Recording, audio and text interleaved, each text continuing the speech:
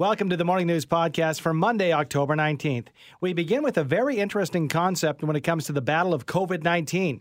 We speak with a professor of epidemiology on what is being called the Swiss cheese model. Today is the day all Albertans are eligible to receive their free flu vaccination shots. We'll hear about the science behind the flu shot from our on-call family physician, Dr. Ted Jablonski. Then we speak with a Calgary pharmacist, Amin Kanji, on how this year the process will be a bit different to get your shot due to the pandemic. It's called the Parity Cup, and you can think of it as the new Battle of Alberta. We hear about this friendly competition, which encourages more women to run for city council in our province's two biggest cities. And finally, just over 2 weeks until the U.S. federal election, it was a busy weekend on the campaign trail. We get the latest from Global Washington reporter Reggie Cicchini.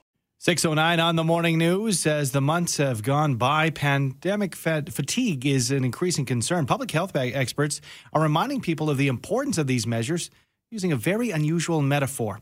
Swiss cheese. That's right, Swiss cheese. Here to chat more about this interesting model is infection control epidemiologist and assistant professor at the University of Toronto, Colin Furness. Good morning to you, Professor. Good morning. All right. So, we have to do some kind of an explanation here because we're comparing these measures to Swiss cheese. How does this work out? It's almost easier to show you than tell you, but given radio, let's talk.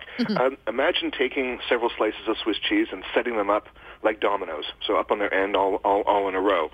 And if you look down the length of it, you could see that there's some holes that line up from one slice to another and holes that don't.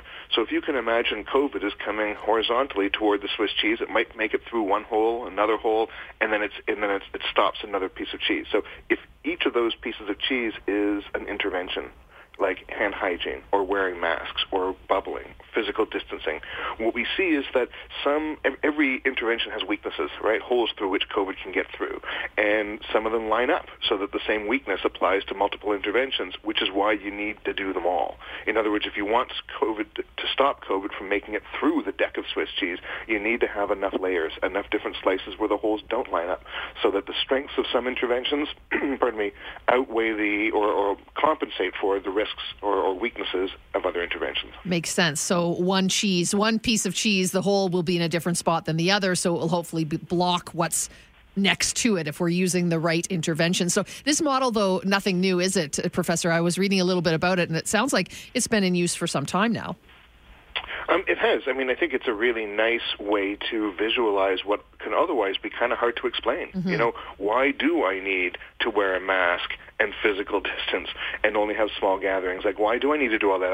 I'm just wearing a mask. I'm not going to do anything else. So when you're trying to say to someone, that's not okay, what you're really saying is now you've just got one slice of Swiss cheese between you and COVID, right? COVID can make it through. There's holes there. So I think it's a very compelling metaphor. And what this says to me, Professor, is there's not one method that is, I guess you'd say, paramount overall, like the parts together are what we're talking about here. Exactly. Yeah, there is no one intervention is going to guarantee that you're safe, but you layer them on or bundle them, as we often say, bundle them together, and that provides a lot of protection. So a series of barriers, and can it be applied, for example, in other parts of our world, Professor, that we might be using it right now and not even realize it? I think anytime you're talking about safety measures, and it could be in any domain, then I think when you've got multiple safety measures, we wear seatbelts, we don't speed, we don't go through red lights, and so on and so forth, right? So if you think about any kind of context where safety matters, I think it applies. And this is tough from your standpoint because you know that these 4 or 5 measures are important. We know that together we can have some success, but the fatigue part, that's the human element. Is that something that you're hearing more and more people say, I just wish it was over? I'm hearing it, I'm seeing it as well. I wish it was over. I think that's a pretty normal human reaction.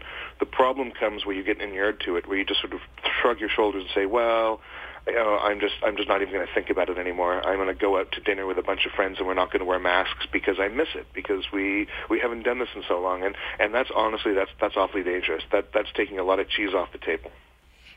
Do you think that, if people are sort of following this Swiss cheese model, is it enough to do 2, 3? Do you need to do all of them at the same time, do you think? Is it best, or are we okay with just doing perhaps a few of these Swiss cheese portions? Well, it ultimately gets down to your comfort with risk. And, the public health advice that I think is best to follow is you can't be too safe from COVID. And I think that's a really important thing to think about. But different people are going to have different tolerances for risk. I wouldn't get on an airplane. Some people do. I wouldn't go to a restaurant. Some people have. So there's obviously going to be some differences in terms of what feels okay. But I think the general principle of you need multiple interventions together in order to stay safe. I think that's such an important message. What are the key points when it comes to that fatigue? Masks, and since you're an epidemiologist, I'm going to put this to you because watching Global News over the weekend, and it was in Vancouver, there were anti-mask protests. Here in the city of Calgary, there was one that was arranged for a mall that didn't really come to fruition.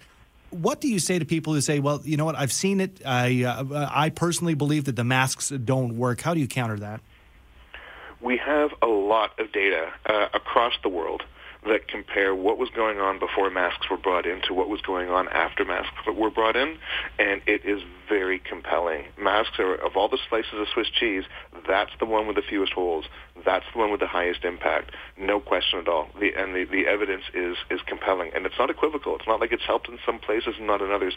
No, it helps absolutely everywhere. There's no question. And when we think about super spreader events all have one thing in common: no masks. So I think it's really obvious that masks are incredibly important, and they've got to be on the face, they've got to be over the nose, and if you're in an elevator by yourself, you've got to keep that mask on, otherwise you're filling that elevator with droplets for the next person who gets on after you leave. So really thinking very carefully about, I need to keep my droplets to myself. That's what the mask is, keeping my droplets to myself. There's no other way to keep your droplets to yourself, because we all spray droplets when we exhale. We all do. I like that. Keep my droplets to myself. So on that note, invariably we'll get a text in saying, well, people are wearing masks more and more, and yet the numbers are going up and up. Why is that? Well, I think that has to do with the fact that COVID is a very successful virus, and it's you give it an inch and it'll take a mile. Also, generally speaking, when we do contact tracing, we find out that transmission happened when the mask wasn't on. So that, yes, there's a lot of mask wearing, but there's also a fair bit of not mask wearing. Mm-hmm. And so I think that's where you show me a case of COVID, and I'll show you where there was a mask not being worn. Mm-hmm. And still, we're hearing more and more cases in the first one of MIS-C, MIS-C, in our nation in British Columbia.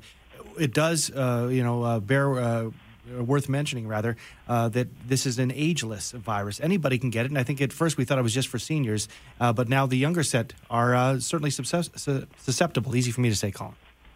Well, no, absolutely. I mean, I wonder how well-behaved I'd be if I were in my 20s and not having spent a lot of time thinking about this and learning about this stuff and feeling like I was invincible as I did when I was in my 20s. And it's true that you're less likely to have horrible consequences, but less likely to have horrible consequences is not the same thing as staying safe. And we don't know what the long-term consequences are, long-term effects, because we haven't had a long-term yet. We know there's permanent lung damage. We know there's permanent heart damage. We know there's permanent brain damage.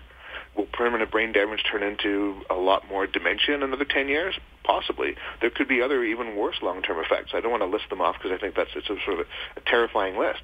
But I think we want to understand that COVID is still new. It is still relatively unknown. And from what little we know, it's a pretty nasty customer. It's something that it doesn't matter how old you are, you do not want this virus.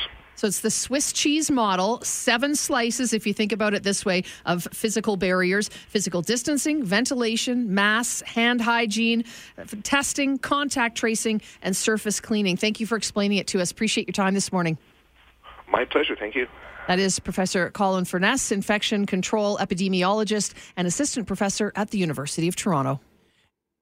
It's 7:19 now, and it is that time of year once again. Time to roll up your sleeve and get your annual flu shot. Andy and I are getting ours done this morning. So how exactly does the flu shot work? Why do we need it every year? Why do we get the vaccination in late fall? There's some science behind it. So with the answers, we're checking in with our on-call family physician, Dr. Ted Jablonski. Hi, Dr. J. Good morning. Good Monday morning to you. Okay, so explain to us how a flu shot works, please. Okay, so when we get infected with a virus, our immune system fights it off, and if we survive, it gives us a memory of that virus. So if we ever saw that virus again, it would instantly recognize it and instantly have an immune response. The problem is some viruses can kill us. So we make a vaccine which allows us to get that memory without actually having a risk of getting the infection or dying. So why do we need it every year, though? Why? And so that's a good question, right? So the flu shot is unique in that most childhood immunizations, if you give a full series, that's good forever. It's lifelong. You get this huge memory that lasts and lasts and lasts. With the flu shot, the memory is actually very short-lived. And each year, there's a unique pattern of what viruses we may or may not see. So the science behind it is actually the scientists look at what's happening 6 months in a different part of the world. So they essentially look at the winter in Australia and around Australia and then project that out 6 months. So whatever Australia is seeing in their winters 6 months ago is what our viral vaccine will look like this year in North America. So it's a bit of a guessing game, but based on a pretty good prediction. Now, this year is unique because in Australia, their rate of influenza is down to 10%. So now our science is we have much less to work on to sort out what's going to happen in North America. Typically, they pick 3 viruses. This year, the flu shot that we get in Alberta will have 4. So it's a 4 viral vaccine. And they have also a high test one for seniors. So anyone living in a long-term care facility, age 65 or older, there's a high test vaccine, which essentially has an added part that really boosts the immune system, because as we get older, our system doesn't react as strongly. So this one makes it react. So this is a unique year, and it's sort of a bit of a unique flu shot year for us in Alberta. And as a physician, you're still 100% behind getting the flu shot this year, particularly so with COVID in our midst? Absolutely. There's no question to that. So you were doing the right thing this morning. I've already had my flu shot last week. I think everyone who can get one should get one. Our rates in Alberta are really quite poor. Like historically, our rates vary somewhere between 22 and 33% of people only get the flu shot.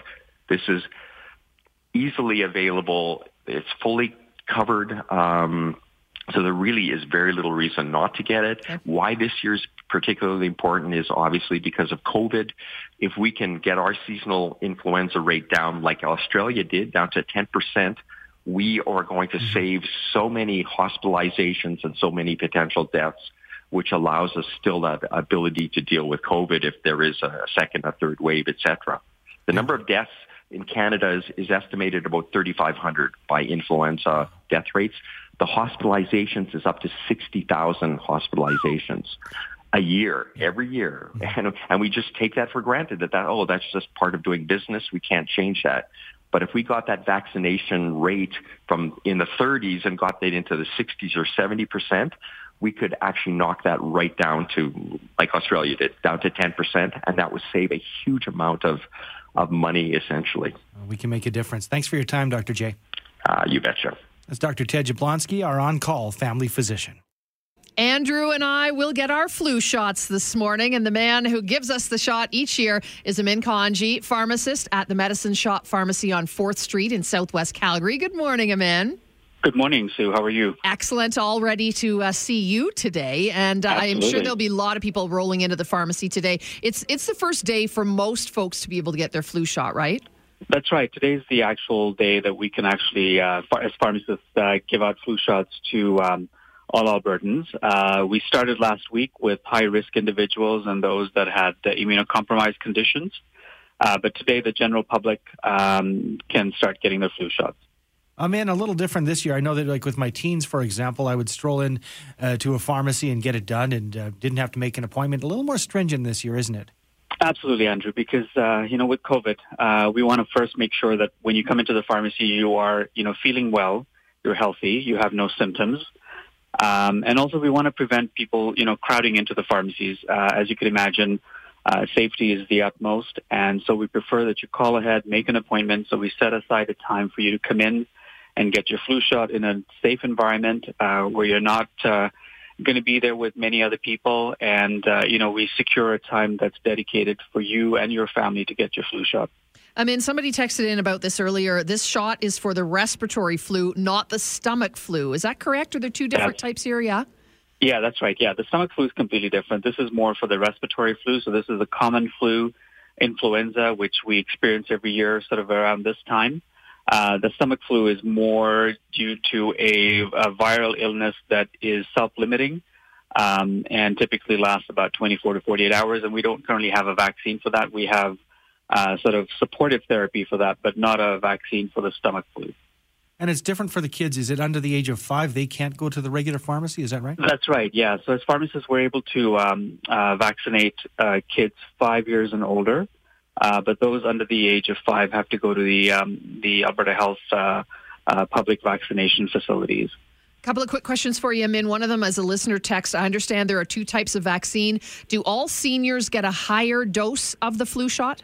No. So there are 2 types of vaccines, the regular flu vaccine and the high-dose vaccine.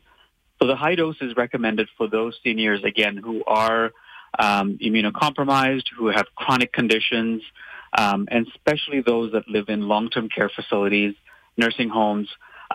We recommend the high dose for that segment of the population. But those living in community, those living at home, can certainly get the regular flu vaccine, and that suffices for them. Amin, we'll see you later this morning and roll up our sleeves. Sounds good. Looking forward to seeing you. Appreciate that. That's Amin Kanji, pharmacist at the Medicine Shop Pharmacy on 4th Street in Southwest Calgary. 8:49 on the morning news. Jillian Hines, chair of Ask Her YYC, has partnered with the group's Edmonton counterpart, Parity YEG, to encourage more women to run for city council in 2021.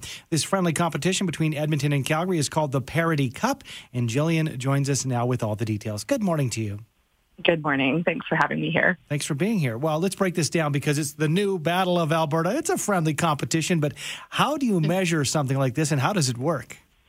You bet. So it is the new Battle of Alberta, and we think it's a bit of a lighthearted contest that has a serious message, right? We need more women elected to municipal government in 2021. And so you'll see a series of monthly challenges, which will actually be led by a roster of champions in each city. So think about, influencers, community connectors, business leaders, and we'll use social media to really amplify the message and get people engaged, involved, and passionate about seeing more women showing up in politics. Why is it? I mean, I'm asking, I think I probably know some of the answers, but, as you sort of do your research and ask people and talk to women why they don't run for municipal politics or politics as a whole, what seem to be some of the answers that continually pop up? Yeah, you bet. And we know we have to ask women to run multiple times for office. And research shows it's at least 7 times before a woman decides to step up to the plate and run. And there are reasons that make it harder for women to put their name forward. Some of those barriers, include social gender roles that might force a woman to choose between career and political ambitions or family. There's still that sort of age-old self-doubt or imposter syndrome and maybe not looking exactly like or having the same experiences as those already in elected office. There's also gender notions of leadership and some stereotypes around what women leaders bring to the table in terms of skill. There's always reliable childcare concerns and how do you make sure your family is taken care of. And there's also online bullying and harassment. So there are quite a few barriers that make women a bit more hesitant or less likely to run for office. Really kicking off today, and you look down the line, it's October 18th, 2021 that we're talking about. So I guess you got to keep people busy. You have events planned right on through the next year. Is that right? You bet. So for the next 12 months, we'll have some different challenges throughout the year to really keep the spotlight and amplify the message that we're trying to send here. So the message is we want more women to step up and take roles, particularly in this case, in municipal politics. So is there a place for women to go to find more information, to have that conversation, and perhaps to be, led, into wanting to take a role on like this? You bet. So for both of our cities, you can check out ParityYEG.ca and AskHerYYC.com. Parity YEG has a fantastic resource kit available that really breaks down the steps to running. And at Ask Her, we've gone the route of offering different sort of programs, mentorship opportunities, and connection building. And either organization, I would say, reach out to us. And we are more than happy to get on a call and help point you in the right direction of the information that might be available to you. Jillian, thanks for your time this morning. Thank you so much. That's Jillian Hines, chair of Ask Her YYC. 7:09 on the morning news. Americans will go to the polls 2 weeks tomorrow in what some have deemed the most important federal election in modern times. With the latest on the campaign trail, we're joined by Reggie Cecchini, Global News Washington correspondent. Good morning to you, Reggie. Good morning. Busy one over the weekend. President Donald Trump, I saw some images of him in Las Vegas. How well attended were his events in Vegas? Much like we've seen over the last couple of weeks as the president has been heading out on the trail, there were several people, several thousand people, many of them not socially distanced, many of them not wearing masks, but many of them not caring. They simply want to be able to stand in front of the president they intend to vote for. It is worth pointing out here that the president is campaigning in a series of states right now, including Nevada, that he really shouldn't have needed to be doing at the beginning of the year. That goes to show how close polls have tightened right now, and kind of paints a picture of potential desperation inside of a campaign. Reggie, looking at, as I introduced you, the money and the polls, how much bearing does this play in terms of fundraising for each of the candidates and the money that they're bringing in versus, how they're doing in the polls? Well, look, the money is huge right now, particularly if you are in the Biden campaign. They had a huge haul in September with $380+ million. The president's campaign had just over $280 million. And this is, somebody who, 4 years ago had hundreds and hundreds of millions of dollars and even had more money than Biden earlier this year. That money has just bled away. And that's why you're going to see the president head into California, a state that he has absolutely no chance of winning. But there's big money that comes out of California. He's doing what he can to try and suck up some of that cash because he needs it. They've been pulling out of spending on ads in parts of the Midwest and in parts of the North. And what that shows is that he understands that there is a difficult path ahead. And he's using what money he has left to try and leverage the voters that he knows he can try to target in states like Pennsylvania and North Carolina. Reggie, advanced voting numbers have been huge over the past few weeks. So far, anyway, people wanting to make their vote count ahead. Is the surge continuing? Is that what you're seeing? Yeah, look, there's a big surge from what we saw in 2016. Roughly 27, 28, 29 million votes have already been cast in early ballots. And there are more states that are opening up today. Parts of Florida will allow for early ballots. This could, give an indication, especially in parts of Florida, to how well Trump is doing now that we can get people out to the polls. It is, worth noting that lines have been long for weeks, but in parts of the U.S. South and in parts of some reliably red states, there have been more Republicans registering to vote than there have been Democrats. It's been starting to kind of lessen the gap between both Joe Biden and Donald Trump. And that's solely because Donald Trump has a physical presence with his campaign team still going door to door. Joe Biden has pulled that away and has for the last several months. So there is kind of a more visual presence to get people out to vote and get them to register. That's what we're seeing right now. That's kind of a leading advantage right now for Republicans. Reggie, any relief or assistance coming for Americans suffering the effects of the pandemic? Are they any closer to getting a deal put through? Apparently there is, talk still happening between the Senate that they want to roll something forward, that Nancy Pelosi has been in conversation, that this is something that they want to try to get worked on, possibly even ahead of the election, given the fact that, there's only a couple of weeks left here. But the fact that it has been left for so long and with so many people having voted already, this is becoming an election issue for people who have been suffering because their business doesn't have any money or have been suffering because their employment insurance is running out or has been cut. So the fact that something hasn't been passed yet and might get passed in the days or weeks to come isn't really any kind of solace to somebody who's already cast a ballot and voted potentially out of anger at the fact that Washington let them suffer financially. On the schedule this week, all eyes on Thursday, the 22nd, where the debate is supposed to be taking place. What do we know about the debate at this point? Is it going to go ahead as planned, or might it look differently if it does go ahead?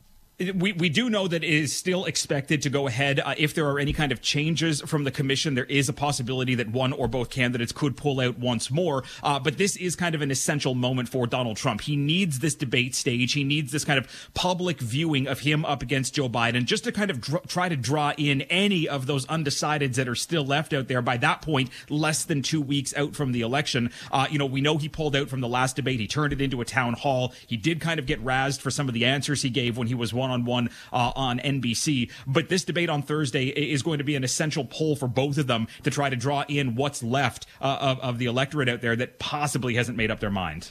Voters are coming out in unprecedented numbers. Does this lead people to believe one thing or another, or does it just mean people are invested in this no matter what side they might be on? Enthusiasm is huge right now across the United States. You're seeing that in the early ballots, but you're also noting that there is a sense of fear amongst both campaigns, especially amongst the Biden campaign. They're trying to get this message out to not only Democrats, but their internal staff. Don't become complacent because you see us leading in these polls right now, because we know the polls were wrong in 2016. Yeah. There is a chance that these numbers aren't as big as they possibly are in reality for Biden's lead. So the message is to voters, kind of go out there, get your votes done, but don't kind of give up. Act like we're losing right now so that there's that urge and urgency to get out there and get out the vote, because anything can change in 2 weeks. We saw that happen 4 years ago. And of all this happening, again, an important 2 weeks, 2 weeks tomorrow, as mentioned, coronavirus is not stopping. And we're hearing that more than a couple of states are continuing to see surges, and very, very few are on the downswing, right? Yeah, look, there are 30 states at least that are seeing an upswing right now. We know that health officials are saying the U.S. has officially entered a second wave, even though that first wave doesn't really feel like it ever let go on parts of the country because of these ebbs and flows. There are field hospitals that are being set up in parts of Wisconsin, which is being hit incredibly hard right now. The numbers are going up in parts of New York. The numbers are going up in parts of the Midwest and parts of the West. This is problematic, and health experts are saying the next 6 to 12 weeks in the U.S. could become the darkest since the very beginning of the pandemic, when we were seeing hundreds of thousands of people, fall ill and die. There is a chance here that these numbers could increase far beyond what we saw over the weekend, which was 70,000 new cases in one day. And that was the most that the U.S. has seen really since the summertime. Reggie, it was a smaller march, but a women's march nonetheless that went through Washington on Saturday. Any end result from that? Well, look, it was earlier than it usually is. That march doesn't take place usually until January. But with the passing of RBG and with the kind of fear over some Democrats with what would happen if the Republicans were reelected, or with this nomination of Amy Coney Barrett, this was one of those kind of Democratic get out the vote opportunities that they tried to rally as many people as they could to say, look, there is a need for us to get out and vote, particularly suburban women that the president has been both targeting and trying to lure in at the same time, trying to get their voices heard. We'll have to wait and see if it made any kind of difference. They were met with a counter rally of women trying to say that, people like Amy Coney Barrett's nomination is good for women. This is one of those moments. Watch what happened. See how it kind of plays out 2 weeks down the road. Reggie, thanks for your time this morning. Thank you. That's Reggie Cecchini, Global's Washington correspondent.